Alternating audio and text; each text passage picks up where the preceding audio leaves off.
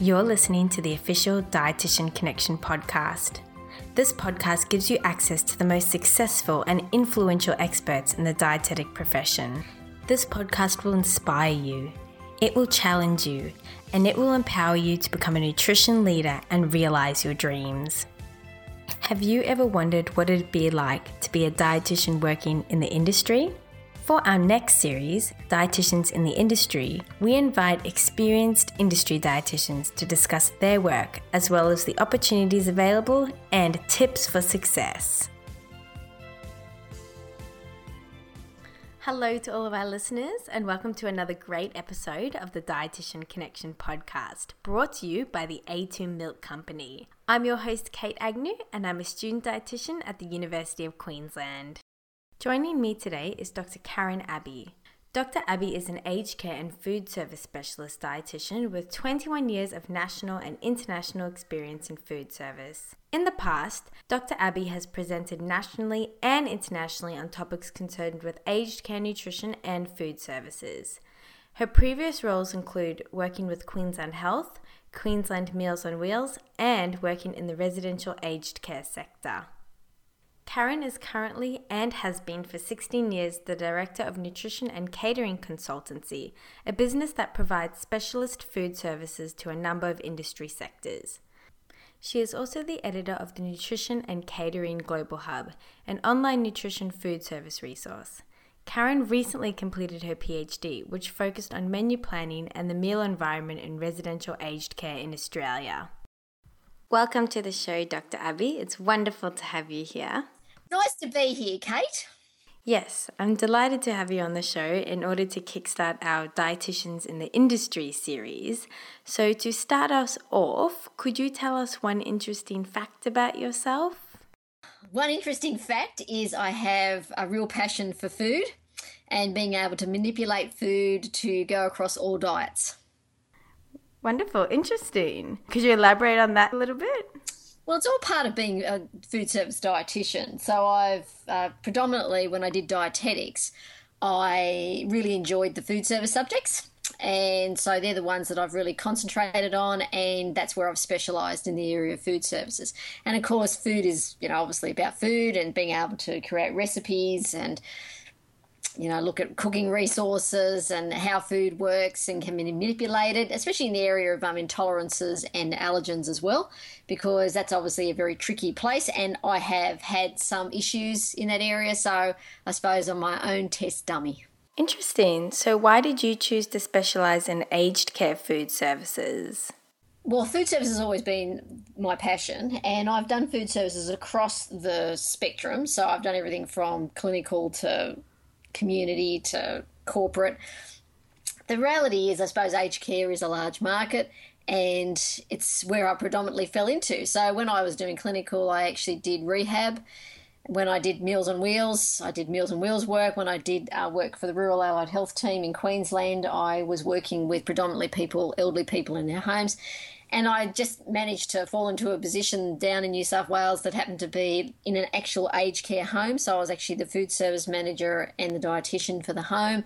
And that's where I've kind of stayed. So it was probably just a natural thing. It wasn't anything that was planned. It was something that I just kind of fell into. And this is where I've kind of been. And it's got lots of aspects to do food services. So it's a nice place to be. So, Dr. Abbey, I have heard a lot about aged care being a massive opportunity for dietitians in the future. So what are your thoughts about this? Well, I think if you're going to work in aged care, you need to have a good background in food services. It does stun me slightly when I see dietitians coming out who do not have a good background in food services, trying to actually do aged care and think that they're going to do it well without a good background in food services. So I think they kind of go hand in hand because aged care is really different. It's not a real high clinical setting. So therefore, the type of work that dietitians would do would be surrounded and would be ingrained with food services. So I think that goes hand in hand, and yeah, I think that's really important. So you've mentioned a little bit about your career so far, and it sounds really interesting. So I'm just wondering if you could give us a bit of more of a snapshot of, I guess, your career path. Right. Well, in the beginning, I graduated from the Queensland University of Technology. And actually, my first job was in Toowoomba and I did food services. So right away, straight into food services. And I actually did things like looking after the staff the staff canteen and production runs and meal delivery systems and functions. So it was a real foodie kind of service role. I then had the opportunity of actually doing clinical, and I think it's important to actually do some clinical work so you actually get to see both sides of the coin and why food services is really important and how food services integrates into the clinical. I then went out to a rural setting that had 6 little hospitals, and I put together what do you call it? What they used to call them, zones or something. So I put together a zones sort of kind of a menu and a district-wide menu, and I put together a district-wide food service group and actually started redesigning kitchens and putting together things like that. Interesting. Was that a fun job? Well, actually it was, and I really enjoyed it because, again, it really tackled the area of food services. So I put together a new staff dining room, redesigned the kitchen, re-outfitted the kitchen with equipment. Then what I do next, I kind of migrated back into Toowoomba and actually took up a senior role as a head of a dietetics department, sharpening up the management skills. Then I got the really good opportunity to go and do some community work, which I think is great. So I actually then started working in the community, and we did lots of fun stuff in that. I used to do all the cooking classes. That sounds good. And, organising how to do all that sort of stuff. And then eventually I made my way down to New South Wales and I took up a position with an aged care home. And that was just really great because I got to do pure food services. I worked in a large cook chill system. I also, in between all that stuff, actually was running a company and doing lots of consultancy work and working all sorts of things, and started to put together the Nutrition and Catering Global Hub. So that kind of all just keeps meandering along. And eventually I decided that I would leave that, and now I just work completely in the consultancy area, doing food service reviews and working with companies to do things like I'm now currently working with Church Resources in the area of procurement. So it's actually, I think food services gives you the opportunity to, fling between doing clinical, doing procurement work, doing things like consultancy work, looking at systems, building new systems, working at how you can actually solve problems. And that's what I do. So I spend a lot of time helping aged care homes solve problems in terms of how their food services is working, and also doing a lot of work in the dining rooms as well. So on that note, as a leader of the industry, could you tell us a little bit more about your role as Director of Nutrition and Catering Consultancy? It's just really, as I said, I've really just specialised in the area of looking at doing food service consultancy work and trying to, I suppose, engage aged care homes to think about how they're doing food services so they actually get the best benefit out of what their resource allocations are, but also quality for the residents as well. So it's a very quality-focused service I provide, and especially in the dining rooms as well, looking at how those areas function to actually ensure residents are getting all the bits and pieces they need to have good quality life, but also, enjoy menus. And I do a lot of menu planning, like heaps of menu planning and menu reviews, and, trying to sort out how we can get the best possible food supply to residents, which is really important. So that's something that I do. I also do training. I train across the nation. I also speak at conferences. And, developing resources and things like that actually can help the aged care sector. So I just nailed off my PhD last year, and that's actually obviously looking at how we're going to, write up all the papers to actually provide, some science behind food services in aged care. Yeah, I was actually going to ask you about your PhD. So I understand that you did that at the University of Queensland. Is that right? Yeah, I did it with Professor Sandra Capra. Great experience. And really was quite it wasn't eye-opening. I kind of knew all the answers before I even started.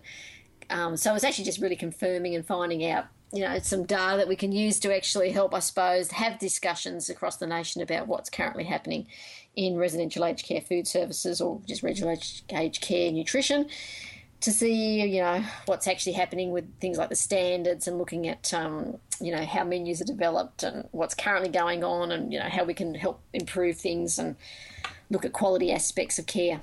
And you're an expert in problem solving, so that probably really helped with your PhD. Oh, yeah, loved it. I just had great time standing there in dining rooms day in and day out, just observing kitchens and watching practices and seeing residents and talking to residents. It was really, really, I mean, obviously, yes, a PhD is a lot of hard work, but it was really the practical components of doing the data gathering was really interesting. And I imagine because the environment wasn't too new to you, it probably helped a lot with data collection as well. Oh, it was easy. Yeah, it was so easy. It wasn't really a huge brain drain. I just kind of stood there going, yep, seen all this before, took lots of photos and made lots of notes. And yeah, it was very reflective, actually. It was good. Well, congratulations on receiving your PhD. What a wonderful achievement. It's definitely something to aspire to. I'm just thinking, amongst that whole career path, did you have any sliding door moments? You can look at it like that, but I don't think I've had really any... I mean, I've made decisions and changed pathways and, you know, obviously courses that were I was, you know, going down. I thought, you know, and do I think I've ended up in the wrong, like a place that I didn't think? Not really, no, because really in the background of all that other stuff, my company has been tickering away. So I've always been running a company. It's just about the fact that, and I've always been in aged care and I've always done food services. I think what's really important is to look for the opportunities and when the doors open to actually be brave enough to walk through them and understand that change is going to be consistently ongoing. And you need to be prepared to actually make those changes. Some excellent advice there, Dr. Abby. So you were telling us about your problem-solving role and various activities like speaking at conferences. I'm wondering if you could elaborate on what aspects of your role involve leadership. I think, you know, when you're a consultant and you're going in pretty blind. You're going into a situation where you don't really know what you're going to expect. I think, and you actually do have to then talk to people on many different levels. So you're talking to the CEO, you're talking to maybe the directors of care, you're talking to the catering managers, and you're talking to staff. It's actually about, I think, you can leadership across lots of different levels. And I suppose during my career, I've had the opportunity where I've had lots of time to talk to some, you know, obviously the people in the upper echelons of management and talking to them about, you know, direction and how you need to obviously develop services. But also I've spent a lot of time down talking to the people at the coalface and trying to provide them with, you know, inspiration to, you know, think that they can do just not what they do now, but also what they can do in the future.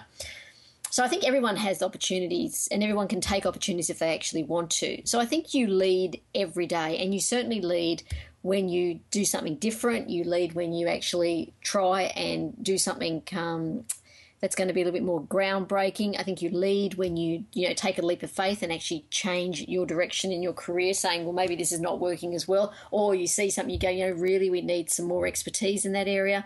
So I think leading is actually something I think everyone does probably daily. It's just how you actually articulate that kind of leading. So I get the opportunity to talk to lots of people who maybe have finished school in year 10, who didn't actually, you know, haven't got no more any qualifications, and trying to lead them into, you know, maybe doing some extra courses or trying to think about, you know, how to do something differently on a menu that actually makes a big difference to how residents actually view the food that they're actually getting on that day. So it can be very little, or it could actually be quite groundbreaking in terms of how people provide leadership.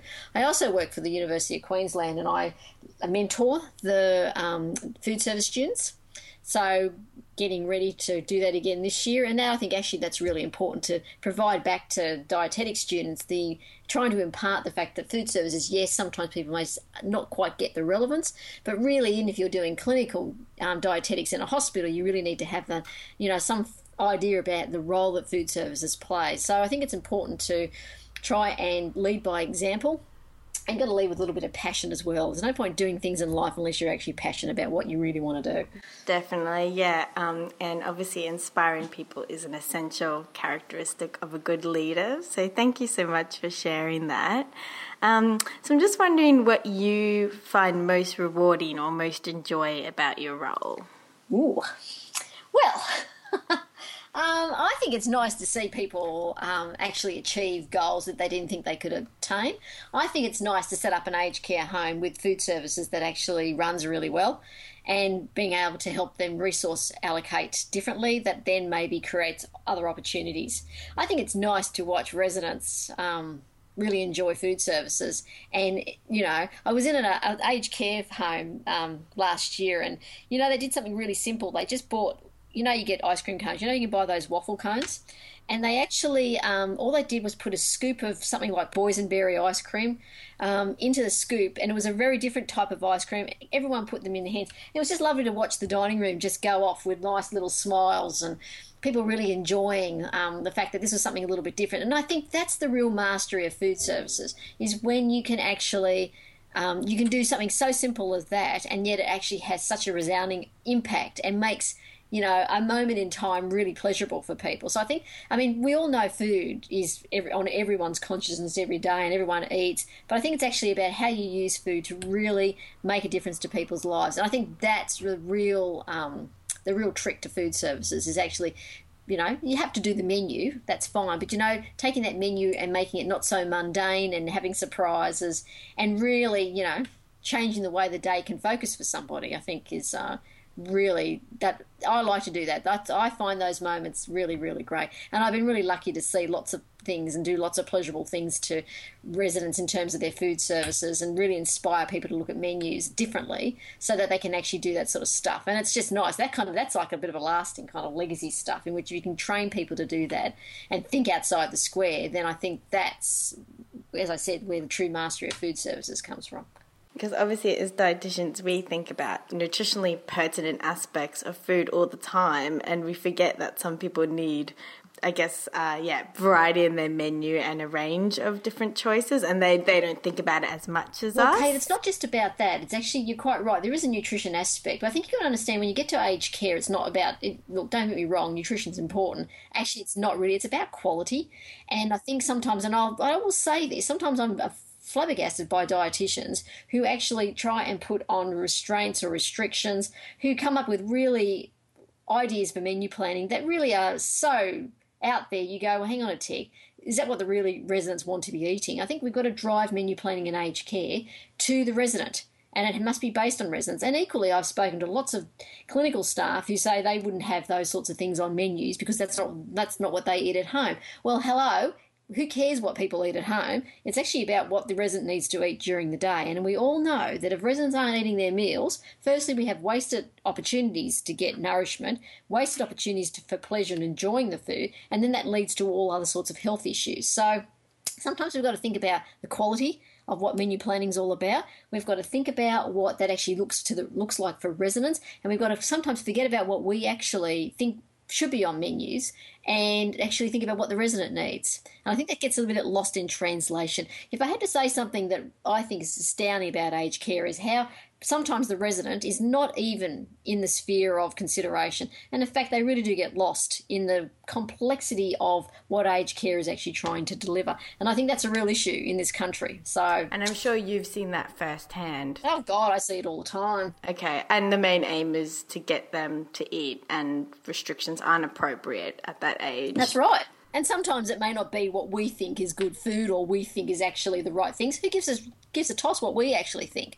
It actually should be about the resident. And sometimes we have to realise that if a resident's been unwell or come back from hospital and they've lost weight, which seems to be a pretty typical thing, then what actually happens is sometimes just getting them to eat anything is going to be obviously the first point of call, and then you can look at that, trying to make sure they get the 5 food groups or whatever which way you go.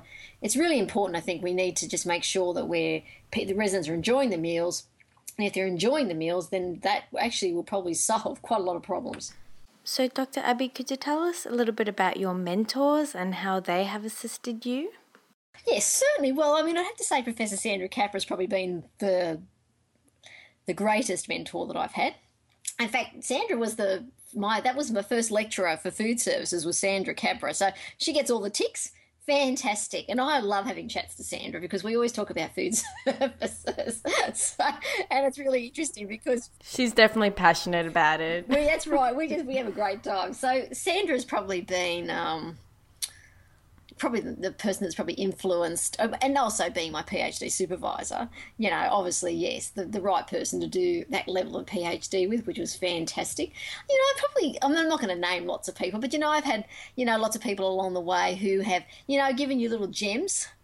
Sometimes when you just sit there and you go, and it doesn't even have to be anyone that's got like piles of university degrees. I've even speaking to people who are on the ground doing the slog-in stuff every day. You just kind of sit back going, wow, that's a really good little thing to say. Or they show you something that you've never seen before and you go, wow, I've never thought of that. I'm going to put that into the grey matter and I'm, try and share that with other people. So, I mean, you could talk about your parents. My dad's fantastic. He's done, he's been running his own company, so I suppose I take after Dad a little bit. I've got, some really great colleagues in the industry who basically great sounding boards. And I think people who mentor you are, the ones that you can ring up and say, look, need a little bit of advice here, and will give you the time that they, can. And it's just not a one-way stream. I think, you end up with mentors that actually become bipartisan. So you actually are both working, with each other. And I think as you move into your career, your mentoring, I think, actually changes. And so everyone becomes, your mentors also, you mentor them as well. So it actually, becomes a shared arrangement, which is what I like. So I'm always looking for new mentors. I think sometimes you can get, looking on things like on the internet, you don't have to know people to feel that you're being mentored, because it's about those ideas. It's about seeing people doing innovative stuff.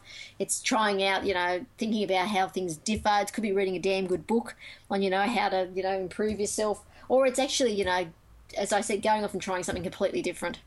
And, just getting maybe a little bit of advice to help you on your way, and then, muddle through. I think sometimes muddling through is good for you as well. It helps build your character. So you have mentors and you're also a mentor yourself? Well, I actually do mentor for the APD program. I've currently got one in New Zealand, actually. I've got a lady who's very interested in actually becoming an APD from the Australian Dietetics Association. And so I'm currently mentoring her. I've had a couple over the last couple of years. So, yeah, young student dietitians. How's that going? Well, it's actually really good because, it's not, you do actually learn a lot when you mentor people.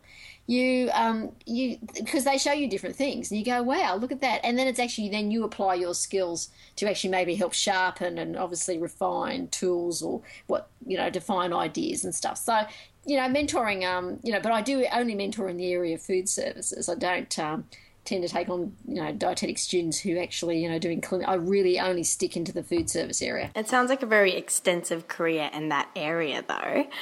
So on that note, what habits do you have that contribute to your success? Well, I think getting out of bed every morning is important.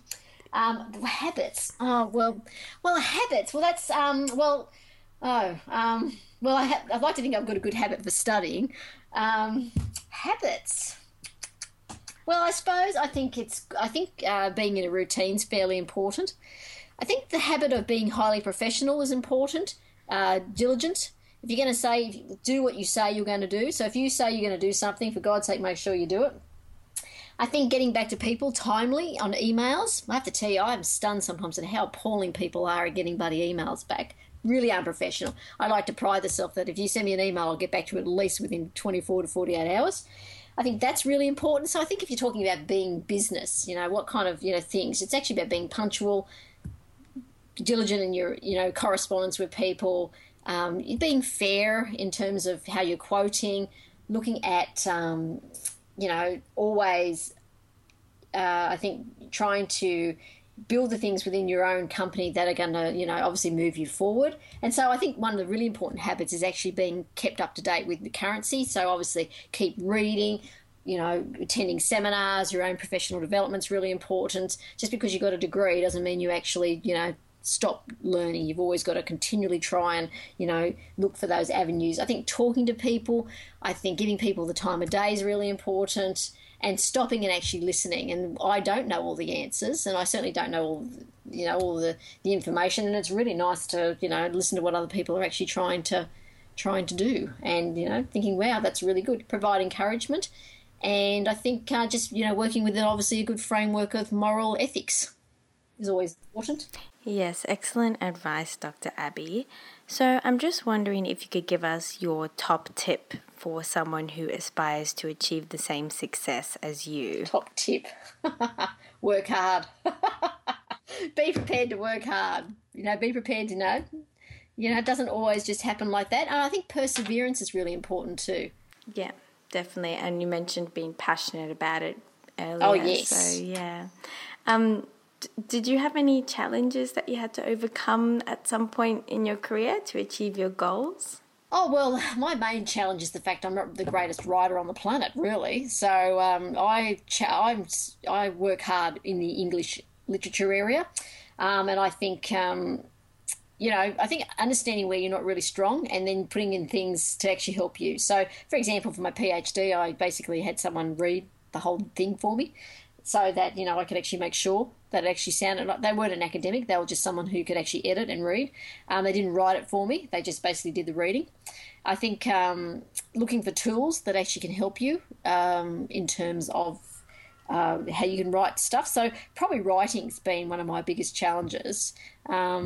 Sometimes I sit and I go, wow, I've got 5 university degrees. Wow. How did I? And so that's why I say to people, it doesn't matter what you have got going on that may not be perfect. You can do anything you want so long as you're prepared to put the work in. That's it. And it sounds like you put a plan in place to overcome those areas that you weren't as strong in.